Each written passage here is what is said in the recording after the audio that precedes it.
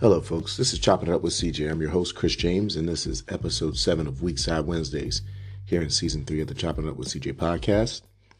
For those of you all who are new to the show, welcome. For those of you all who've been here before, welcome back.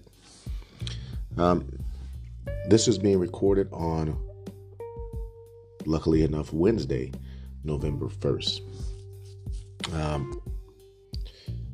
And go ahead and give me a follow on all social medias. My handle is at CJFlorida9. It's at CJ, the entire state of Florida spelled out in the number 9. And don't forget to like and subscribe. Give me an honest amount of stars. If you think it's 5 stars, that's excellent. If you think it's 3, I got stuff to work on. So, what do we do on this particular show? We go over topics in the NFL, sometimes college football, that really are meaningful to me on a personal level. Excuse me. And just, I give my own flavor. This is kind of the wild card or freestyle version of the show. So we're going to go ahead and jump into some stuff. I actually want to give a brief recap. Last Wednesday, actually Thursday, I attempted to record an episode of Chopping It Up with CJ Weakside Wednesdays. I had some tech issues, and the tech issues were really frustrating because I had some good content. I felt strongly about that being one of my better shows, and unfortunately, it didn't record. So I'm hoping that this particular one does actually record. Fingers crossed. All right. So we're going to jump into some topics. There's the big one that happened today. Well, actually, technically, it probably happened yesterday, late last night, in its location, but it hit the East Coast today earlier. And that was the firing or parting of ways, however you want to position it, of Josh McDaniels, the head coach, and Dave Ziegler, the GM of the Raiders. Now, if you watched the Raiders this year, especially the last couple of games, you knew something was just amiss. They looked incomplete. They looked uninspired in certain places, and they looked frustrated. What do I mean by that? Well, you look at the defensive side of the ball. Actually, the defensive side of the ball, you got a guy like Max Crosby. He, even if he's in the worst situation ever, is never going to look like he's not trying. And the defensive guys did look like they were trying. Actually, the defensive guys against a good Detroit team play really well. Marcus Peters with that pick 6 baiting Jared Goff into the throw. That wasn't a great throw, or decision rather. You had the linebacking level still making plays out there, even with all the injuries they had suffered. And they were generating a decent amount of pressure given how good Detroit's line was. On the offensive side of the ball, say what you will about Josh Jacobs. No, he's not the most explosive running back, but the guy did do work last year and was first team All-Pro as a running back. Some people might think that he wasn't worth the first round pick, or he's not that good. Others may think, that he's worth it since he showed it last year. No matter who you are, though, there's no debate over whether Devontae Adams is one of the better receivers in the NFL, and that offense looked disjointed from the head down. And generally, the head is the quarterback, but this is from the head coach. It seemed like bad communication. It seemed like odd play calling, decision making, and then you had a quarterback who, listen, I can go ahead and say this about Jimmy Garoppolo. I don't know anyone who said a negative word who's actually met that person. I've never heard a teammate speak ill of him. It seems like he comes off as a good person. He's played some of the worst football at that position this year in the entire NFL. Not just the stats, but when you actually look at the games, he looks bothered, even when there's no actual pressure. It's like he's sensing pressure that's not there. I think trigger happy or paranoid would be the description if you were looking at Madden as to how he plays. It's the worst in the NFL.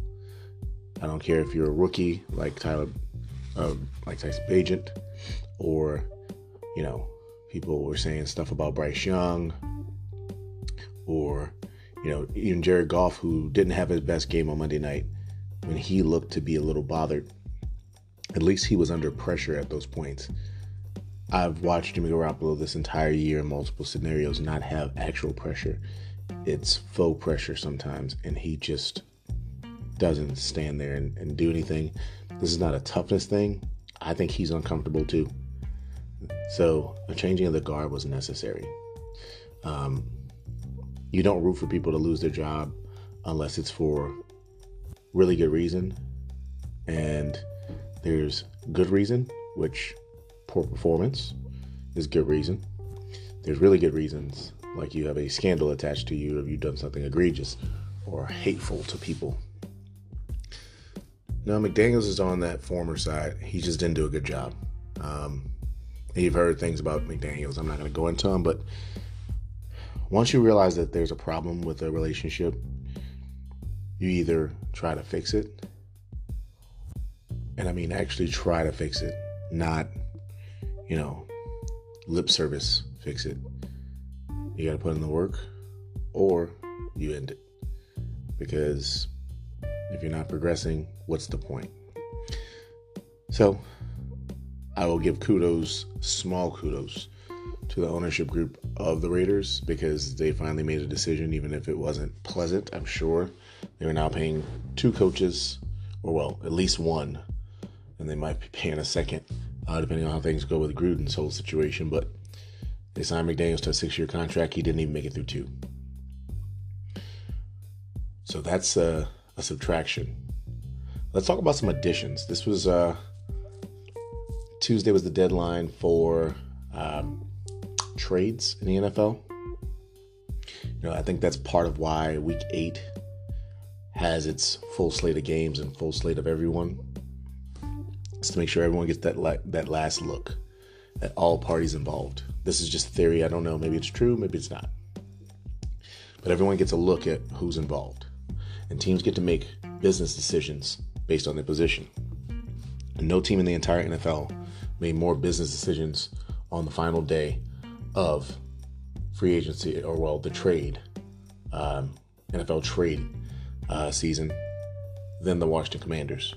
Not only did they send 1, but 2 former first-round defensive ends to different teams. And the funny part is both went in conference. Usually you hear people say, oh, well, they'll try to trade over in the other conference, or, definitely not in division. Well, you trade where you get the best value. That's what you do. I mean, no, it's not ideal to send one of your players in division, but if someone wants to give you a first-round pick and everyone's giving you a third, I mean, it would just be a bad move, bad business savvy, unless you're trading the best player ever, which, why would you be trading them? It's illogical. So yeah, you go get what you can get. Now, the first trade happened with Montez Sweat. I think this was the expected one. And just to bring it behind the curtain, the thought process on it, I think they were very transparent about what they were looking to do, which is, we win this game against the Eagles, which they were competitive to start the game. And the last game prior against the Eagles, they actually were extremely competitive, had a chance to win it at the last second. But they lost to the Eagles. And what do? You say, okay, we're trending in the wrong direction. We know we're going to have some sea change. There's guys who are on the books that are going to cost us money. Sorry about that. I'm a little under the weather. But there's guys who are going to cost us money on the books. There's a situation where we can get draft capital to replace those guys, because we're not planning on re-signing them. So they traded Montez Sweat. Again, that was the expected one. But they traded him to the Bears. Now, that's an interesting one. I'm going to get back to the Bears in a second on the loop back for a second-round pick, I believe. They traded Chase Young to the 49ers for a third-round pick. Now, you're like, Chase Young's better than Montez Sweat. Look, sometimes you just make the deal you can make, okay? Let's go ahead and get this out of the way. The 49ers did a great job here. And what do I mean by that? You acquire talent when talent's offered, especially if it's for a reasonable price, and especially if you have a plan of action with it. Yeah, the 49ers have some positions that could be upgraded, namely quarterback. But you know what's really awesome? Getting someone opposite of Nick Bosa, I should say, who is not as good, but damn sure a physical freak of a football player. And also, they played together for a couple of years at Ohio State. Maybe they know how to play off of each other. They have a relationship. Sometimes that stuff matters. You're like, well, didn't they already trade for Randy Gregory? Randy Gregory has a lot of talent, but Randy Gregory has never been a high echelon or upper echelon football player in the NFL. He's had some spurts, some good games, but he just hasn't consistently produced. Randy Gregory is that splash third down rush guy. Or maybe they even use that NASCAR package and have him on the outside and bump a guy like Chase Young or Nick Bosa inside just to really wreak havoc on the opposition. Now, speaking of the quarterback, I do want to make this statement, and I'm going to make this comment because I'm not scared to ever make comments. I don't like when people make suggestions without a solution. I don't personally do that. When I have a suggestion, I usually have a solution, and I try to fully form a scenario. I don't like hot takes that aren't. I don't like hot takes as a means to function. I think hot takes are something that you should do once in a while. If you live on all adrenaline, you're going to eventually die. And I don't mean soon. I mean later. I mean sooner. So the comment of they're upgrading the wrong position. They need to be upgrading quarterback. I think it's reasonable to say who's an upgrade to Purdy right now, given several factors. Number one, Purdy has not played bad football for this team. We knew what Brock Purdy was. Brock Purdy's not an elevator. Brock Purdy is a guy who operates extremely well in the system that's offered. The system currently is broken. You have a coming back from injury, not 100%, but close to it, Christian McCaffrey. And by 100%, I mean mid-season 100%. You have a Deebo Samuel who's still out. He's a catalyst for a lot of the things that they do in conjunction with Christian McCaffrey. McCaffrey stirs the pot behind the line of scrimmage. Usually Deebo stirs the pot past the line of scrimmage. And no Trent Williams. So you're asking a guy who you don't believe in to elevate past that. He's not gonna. But it's also mid-season. So who are you going to trade for? Also, it's not Madden football. You can't just make a trade happen, number one, and number two, a guy gets there, it's not going to immediately hit unless the guy's familiar with the system. Whether it's Jameis Winston or Jacoby Brissett or a guy who was just traded in Josh Dobbs, you have to make sure that there's some sort of fit. And why, and what looks to be a very, very quarterback-rich draft, would you do that? Would you give up additional capital for a guy who, honestly, none of those guys I just named are your future? It's the truth. Dobbs is not your future. He wasn't even on a roster to start the season until, and I mean preseason, as an actual viable candidate until Arizona made the move with Cleveland to get him there. Jacoby Brissett, probably the best backup quarterback in the NFL.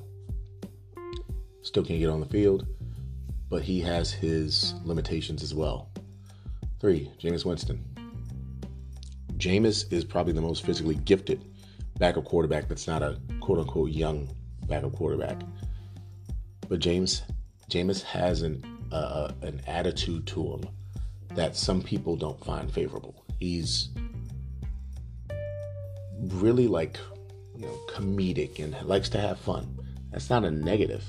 I think that fits in better with some cultures than it does with what the 49ers look like they want to do and how Kyle Shanahan operates from their quarterback.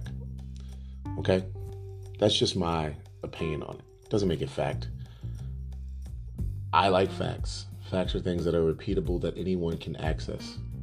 Like who won the Super Bowl last year? The Kansas City Chiefs, 38-35. That's a fact. What I say are opinions that I feel are fairly supported and educated, and I try my best to apply logic to them. By the way, logic does not mean truth. Logic means looking for a pattern to try to develop the best course of action based on what's offered. That's what's logic. That's logic to me. That's what you do. You try to figure out the situation as best offered. And since there's no one who's willing to trade Joe Burrow, or hell, even Kirk Cousins, who's now on the IR and done for the season, there weren't any clear substitutes for Brock Purdy. So, my advice to folks, if you're going to have a take, be able to follow that take through. Don't just say it because it's funny. Now, as far as what the Bears did with the acquisition of Montez Sweat, tells me something weird because I looked at their schedule. The Bears are currently 2-6, and they have a better chance of getting the number 1 overall pick than making the playoffs. Reason being, I think the best they could finish if they really do win all the games against teams that aren't much better than them, they can go 9-8. That could get you in the playoffs. By the way, they have to play Detroit twice, and Detroit has proven to be the best team in that division. I did not think they were. I thought they were the best team in the division, but I thought that they were going to suffer some this year from some of the bloated beliefs. Sometimes teams fall apart because of that. Kudos to them for sticking it out, sticking it together, and they've done an excellent job. Chicago's not beating them either time, so now they're 2-8. If you're being really honest about it, they're probably a 6-11 team, and that's actually not an insult. 7-10, 6-11, those are about right, even with Justin Fields coming back. They have holes. But what this tells me based on that is that they're going to keep the coaching staff in place. They want Eberflus to have a chance to build whatever he wants to build on defense. They have 1,000% been trying to do that. And this is another thing where they're leaning into it. That's all that tells me. This is not a play for this year except to get some of the pieces right, and then you can negotiate the contract as necessary with a guy like Montez Sweat. Now, some other transactions that happen that are helpful. I told you earlier the Vikings traded for Josh Dobbs, or at least I alluded to it. Josh Dobbs is now a Viking. It was very weird, but also very transparent that they benched him for performance based on the last game. When I watched part of that game, he didn't look bad at all. He had some bad moments, but if you're judging him on a Mahomes or even a Lamar Jackson scale, yeah, you should judge him harshly. But this is a dude who was the third-string quarterback to start the season in Cleveland. He got traded for him. I think he's done an excellent job based on the circumstances offered. And that's why he's going to be the starting quarterback in Minnesota for the rest of the year. Kudos to you, Josh Dobbs. Good dude. Glad he's got this opportunity, and hopefully he can parlay it into at least a more prominent spot starter / really tenured, respected backup quarterback. If you can be a backup quarterback in the NFL for like 12 to 15 years, you are eating. That's a beautiful position to be in. But even if you're able to be a spot starter for a couple of years, maybe you get one big boom contract, great job.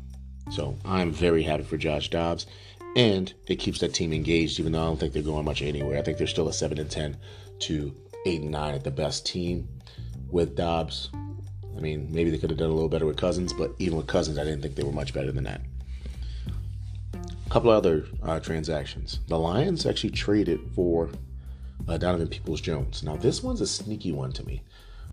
I don't think that the Lions have faith in what's going on with their receiving core. Amon-Ra St. Brown is Amon-Ra St. Brown. He is a beast. He is a PPR format destroyer. Hell, he's a non-PPR formatted destroyer from a fantasy football perspective. And he is their number one pass catching option. He's an excellent receiver to have there for a guy like Jared Goff. Very timing oriented, accurate when kept clean. But he's not a take over the game number one receiver. It's just not what he does. That's not intended to be an insult. That's the general belief. And also, if you watch enough football, there's some guys who break the system. Amon-Ra St. Brown does not break the system. Hell, Cooper Kupp, who's a better version of Amon-Ra St. Brown, doesn't break the system. Tyreek Hill breaks the system. A.J. Brown breaks the system. Justin Jefferson, Jamar Chase. Those guys break the system. Devontae Adams back in the day. Those guys break the system. Hell, even DeAndre Hopkins, who had a renaissance. But outside of that, they had a guy take time away from the field, and Marvin Jones Sr. And hope things are well with you. I have no clue, no intel, no insight. But when people have to take time away from something, my advice would be to give them some grace and say, hope things are going well. That would be my advice. So whatever he's going through and whatever he's dealing with, I hope it's going well. Yeah, Jameson Williams, who I think they want to use more as a take the top off gadget guy at this stage, because it seems like the time off has made him lose some of the nuance that he had as a route runner and a separator. He can still run the goes, but he doesn't look like the same clean route runner he did at Alabama. You got a guy like Josh Reynolds, who is talented but inconsistent. So I think they're bringing in Donovan Peoples-Jones, who is an underrated wide receiver who fits what they want to do. You know, he can run block, but also, and that's a big deal in offenses like this one or Cleveland's or San Francisco. He can run block, but also he's able to get open. He's faster than you think, more agile than you think, and I think he's a great addition, especially when you need that number 3 receiver to do some work once things get going for Jameson Williams. Another big move, in my opinion, was the decision of the Buffalo Bills to acquire Rasul Douglas. Now, I think what they've seen is they need a guy who's going to know combinations. What do I mean by that? You have 2 young cornerbacks, first couple of years, Benford and Kyer Elam, who's finally getting on the field after being healthy scratches for multiple weeks. Those guys are still young. They're more talented in a lot of respects from a physical standpoint. Rasul Douglas, even coming out of West Virginia, was more of the heady cornerback, kind of like Marcus Peters, where they could man up, but their strength was they understood what was going on. They understood route combinations, tendencies of quarterbacks. That's why a guy like Marcus Peters got that pick 6 baiting Jared Goff. Rasul Douglas can do some of the same stuff. I think he's going to be helpful when they end up playing certain quarterbacks. Let's just go ahead and say that the young guys, if they end up in the playoffs, whether it's from the South, a guy like Trevor Lawrence or C.J. Stroud, if they end up playing one of those guys, I think that it's going to end up being poor for them. He can even pick off guys like Joe Burrow, Patrick Mahomes, etc. They needed an addition to stabilize that cornerback room, and Rasul Douglas is a good one for a Packers team that's trading the wrong way right now. And the final one that I saw was the addition of the Jacksonville Jaguars trading for an offensive lineman. Oh my goodness. Off the top of my head, I'm going to have to look this one up. Give me a second. Well, try to look it up real quick. Well, they basically traded for an offensive guard. The Jacksonville Jaguars did, from the Vikings. I like what they're trying to do here. No matter what you think about Trevor Lawrence, some people are very high on him. Some people are very low on him. But at the end of the day, you try your best to help out young quarterbacks. He's technically still a young quarterback, 3rd year, by protecting them and getting them pieces to which they can utilize, whether it's pass catchers, wide receivers, tight ends, or running backs. So I like that they're trying to do that, strengthen their offense for that stretch run, because they're probably likely to win that division and make the playoffs. All right.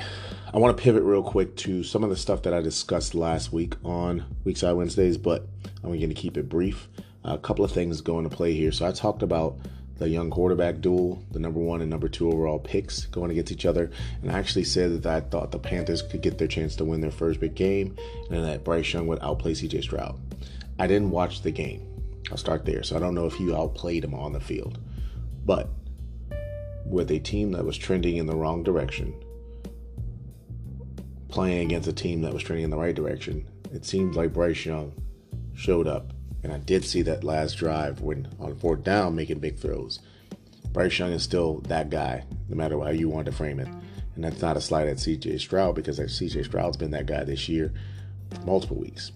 So I'm glad to see that both of those young men are trending well, doing well, and being supported by their organizations. I also wanted to discuss this one point. I've seen a lot of this stuff, and I've already been honest about this. When the situation happened with Deshaun Watson, I heard way too many people being very polar. Some positive, some negative. Some people who were like, he did nothing wrong.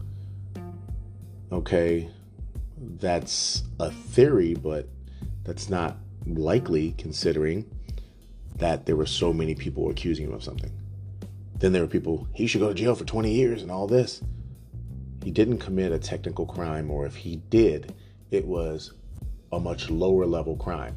What he did would be better considered to be immoral or unethical based on your own standard of morals and ethics than criminal activity, which is why he didn't even sniff going to jail. You know anything about the law, which I don't know a lot, but I know this.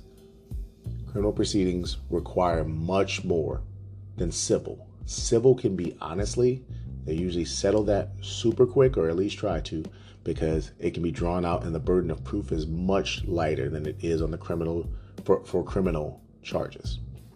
Moving past that. That was a couple of years ago now, or at least a little while ago. I heard people use this take, and I think that it's completely ridiculous because it's illogical. I'm going to tell you why I think it's illogical. The take that they're using is Deshaun Watson's resting on his laurels because he has a fully guaranteed contract. Let's take out the mental aspect of the game that these guys, in general, I'm using them as a monolith, have been busting their ass to be good at this sport since they were 5, 6, 7, whatever years old, and now they're at the top of the mountaintop. These dudes don't just go rest on their laurels as a monolith. There are definitely players who would do it, but the ones who've been excellent for a very long time, their freaking ego won't let them do that. So let's get that out of the way for the people who never played a damn down of football, or the last time you played was in junior high and then you clapped through varsity because you didn't get to get on the field. And yes, I'm saying that because, again, the mindset is different. Okay? But let's go past that. Let's go to the whole fully guaranteed, so resting on his laurels. Let's say there's some legs to that. You know why there's no legs to it? I'm going to give you an example. You know who has a fully guaranteed contract also right now? Jimmy Garoppolo. And every other starting quarterback for the most part in the NFL. Their contract this year, barring them doing something that specifically voids parts of their contract is guaranteed. Generally, what happens is if you sign a 4-year deal, the first 2 years or so, maybe 3, but it's usually 2, with that third being kind of a floater and the fourth being artificial money to make the contract be pumped up. Then you have the big cap hit there and you renegotiate to get more money up front and push that cap number back so you can bring in more players. Okay? So that first year for sure, maybe 2, is guaranteed damn money. Deshaun Watson sat out not just 1 or 2 games like he has. If he sat out for the season, that would still be in the vein of that money was guaranteed for everyone who would have done the same thing.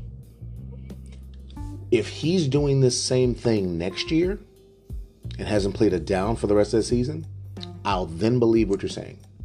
But let's go back to what he said about this and then support it with actual information. Deshaun Watson was medically cleared. There are people who work in this industry that are highly respected. I'm going to name check one, Stephania Bell. There's a difference between medical clearance and return of performance. He was medically cleared because there's a level of stability in the shoulder that supports the ability for him to go play. Deshaun Watson can't operate like Deshaun Watson.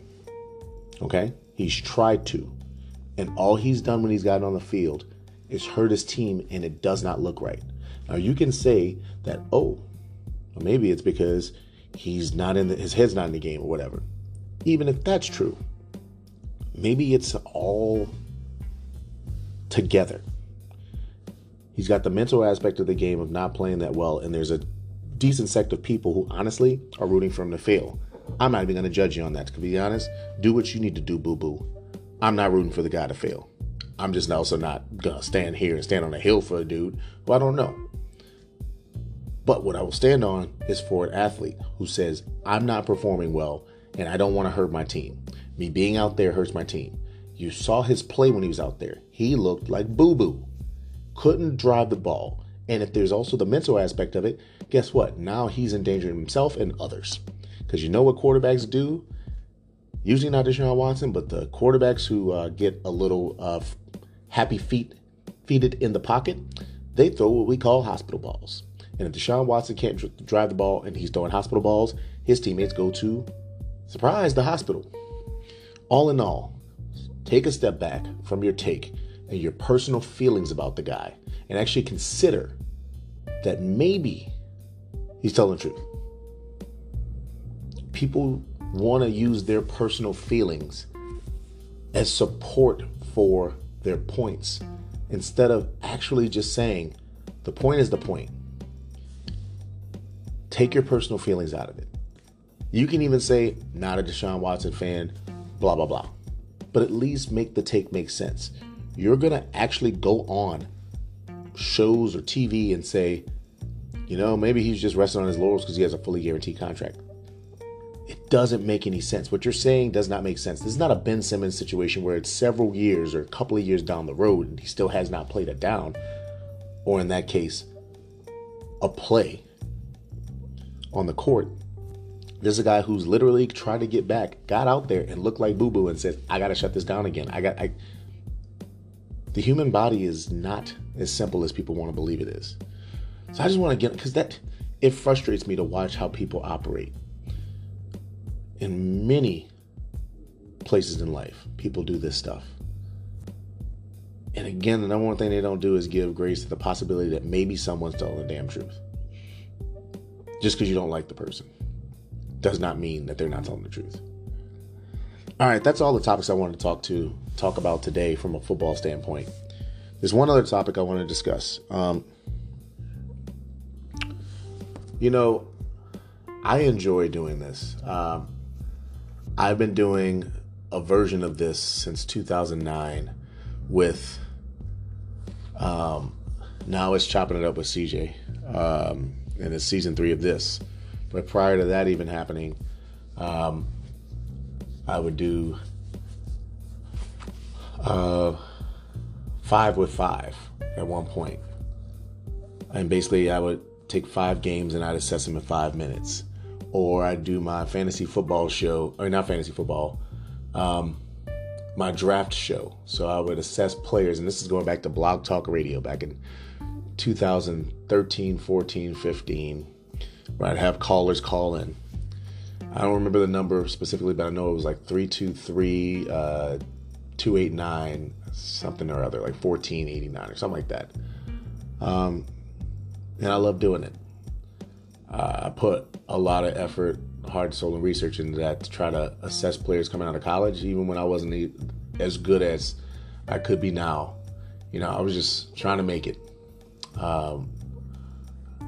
And I put a lot of effort into this. I put a lot of effort to try to make these shows as good as possible, give you good information as much as possible. But sometimes you can't. And I'm happy to say that the word permanent is not in this announcement. But I'm sad to say the announcement, which is after today's show, there will be an indefinite pause to the Chopping It Up with CJ podcast. When it returns, I hope to have a better version of the show and a different version of the show. One of the aspects I'm hoping to have by that time is some video, but I have things that I need to tend to and take care of. And like I said, it does pain me to have to call for an indefinite pause. It's an interesting space and place to be in.